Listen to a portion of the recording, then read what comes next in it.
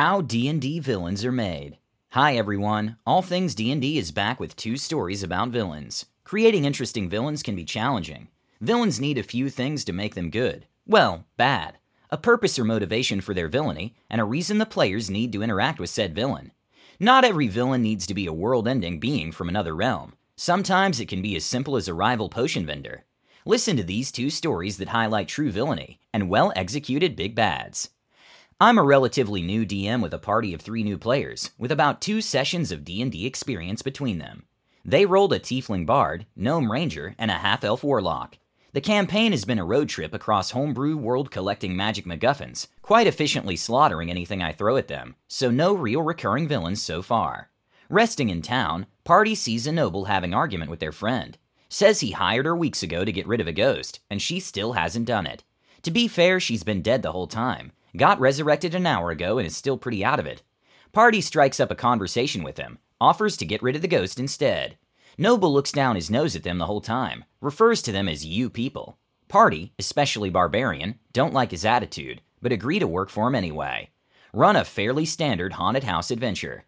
Animated armor, furniture that moves, appearances of a ghost who repeatedly tells the party to leave. They reach his sanctum at the top of the house. Plot twist, he's a wizard who bound his spirit to an object in the house after a murder attempt. He still owns the house, has the title deed and everything. The noble wants him gone so he can claim the house instead. Party persuades the wizard's spirit to give them the deed and let them live downstairs provided they leave his sanctum alone. They wait until the noble shows up in the morning, flaunt the title deed, and kick him out of their new property for being such a jerk. They then decide to start a potion shop to supplement their adventuring income. This place was only meant to be a stopover town. Alright, well, guess they're based here now. Start rolling more NPCs to populate the place. Use a random table of jobs to decide what everyone does. Decide I'll roll for the noble too. 37. Potion Seller. Oh snap, we have our villain. Scrappy band of low-level adventurers quickly find the potion market in nearby towns is absolutely dominated by this snooty prick they hate. Barbarian steps up. Guys, running this is going to be expensive, but I have an idea. Talks to local orphanage about their work experience and apprenticeship program. Talks to mayor about the good work they're doing helping these kids, and how they should get a tax break. Rolls so freaking well the mayor not only grants it, but throws a huge gala, giving them a lot of publicity. Ranger nods approvingly. My turn. Buys potions from rival business. Heads to busiest part of town and proceeds to fake a seizure, with an empty bottle, prominently showing rival business logo in her hand. Barbarian arrives and laments her choice in potions, with great histrionics, before carrying her lifeless body away. Days pass. Rival Potions loses customers in droves. Party seems satisfied with their new market share and free potions. Get back to adventuring. The party is fighting a clan of assassins several sessions later. Barbarian decides he wants to keep the skull from one of them after burning their flesh off. Yay, hellish rebuke. Takes the whole skeleton for some reason. Laughs. Hey, DM. How easy is it to get into that guy's potion workshop? Some tense rolling later, rival business takes another publicity hit after word gets around workers found human remains in a potion vat. Party continues adventuring. Barbarian uses his downtime to continue his personal campaign of psychological warfare and corporate sabotage. Hires 3 hobos, the players, to burn down rival's mansion. Pays them way too much. They get bombed on the most expensive whiskey they can buy, and instead burn sacks of manure in the foyer. Arguably the best roleplay of the campaign to that point. Fast forward several sessions.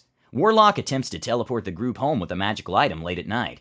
Roll isn't great. They end up in the nearest potion shop instead, the rival's warehouse. Proceed to steal anything they can and set 2 of his vats on fire. Escape without detection. Publicly offer their condolences to rival over this freak accident. Offer to hire any of his staff who are temporarily out of work while he rebuilds. Use this boost in public relations and access to his workers to expand their customer base, and steal potion recipes respectively. As Rival starts to rebuild, goad him into a diversity hire PR stunt by very publicly employing their friend. A shifter, vilified minority group. He hires the 3 hobos, who the party have already paid off to cause as much trouble in his factory as possible. On Barb's suggestion, party further messes with his workforce by secretly using some of their funds to increase access to illegal drugs near his factory. Watch in horror as great roll after great roll lets them turn part of their own city into a drug-addicted, crime-ridden ghetto. Turns out the real villain was the friends we made along the way. I guess you could argue that the players may have been a bit more evil than the noble, but that's for you to decide. This next one is going to really make you question who the real villain is. I had a nice long-term group, which all of us were good at D&D, and swapped who was DM every few sessions, and ran each other's worlds we came up with. One day I told them I have a new system I like, Fireborn, and wanted to try a campaign. The next DM up says he'd read it and run it. If you haven't played Fireborn, you play a dragon in the past, and it's effectively reincarnation in the modern future. You adventure in both timelines, finding things you made and hoarded, or found and hoarded in the future, after adventuring as your draconic self. And your ancient dragon self, if it dies, comes back after a random number of years later. We're playing a brood of dragons, all siblings, and I'm lightly corrupted. Through the campaign, effectively I'm neutral, with slightly dark tendencies. You know, like we can't cross the acid mode, and this evil person's almost hurricane around his keep prevents us from flying in as dragons. So I grapple my siblings, drown them in the acid, then drown myself. When we revive and come back, I tell one of my siblings, who can basically telekinetically move things, to use our bones in the moat, raise them up and make a bridge. I get scolded for not asking to do that first. But we've played together a long time. Things like this happening doesn't affect us as players or DMs. Enter a year later, of trading which we play, and I've collected almost all of a relic. I'm able to see snippets of possible futures, and told them it was a family heirloom. Normally you do a dragon era session, and then do a quest effectively as a human to find it. For some reason the last piece, I knew where it was, but no one caught on to that, until we got done with the dragon session where I hoarded it. As we come out of our sleep in the modern world, having dreamt about our dragon session, we're surrounded by corrupted creatures who weren't attacking us. Everyone is confused, and I start walking towards them pulling out the relic. Then one of the players says, "Wait, that was out of order. How did you know it was there?" I turned around and dropped a spell that prevented them from seeing in the present I was fully corrupted, and told them, "I saw the time where our kind died off, and would have to inhabit only once, the forms of those who constantly killed our kind, and made armor and weapons from us. They would wipe us out, and I decided I would return the favor." The GM mentions my corruption being pulled into the relic. Everyone rolls to determine what's happening, and knows they have 30 years to stop what is happening. Almost everyone exclaims, "Wait, you're the villain." Me, now grinning from ear to ear, tells them, "You've helped make me quite strong. I came up with the world setting and the relic. Our DM came up with everything else, which meant I could fail, and he makes up a villain for us, or I could succeed." I let my non-corrupt siblings leave, as I tell them I don't want to hurt them, only the humans. Basically, whatever time they used, I had to develop items and raise an army. Whatever level they were, I would be. Enter 1 month before I would succeed, and they finally arrive. As they battle through my armies, I don't advance, and let them have time to rest, even if other parts of my army could see them. They finally get through, and to me. Enter 5 sessions, ignoring all other campaigns, of nothing but role-playing dialogue, for 5 hours a week. As they try to convince me to stop, have debates of morality and many other things, before they decide they have to stop me.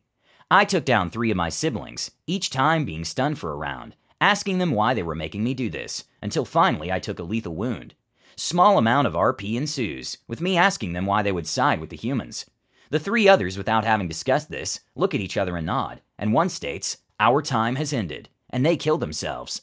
About a year later, I had a major job that would move me out of state, and told them about it, and I only had a few sessions, so I wrapped up characters in each campaign into retirement. The day I was to leave was a session with the DM that did the Fireborn campaign, who brings out everyone's dead characters except for mine, and tells them, "Your characters revive, except for your corrupt sibling. There's nothing left of their draconic spirit. Looking at each other, you're all now slightly corrupt, out of character 2 points each. 1 memory, a message from your sibling.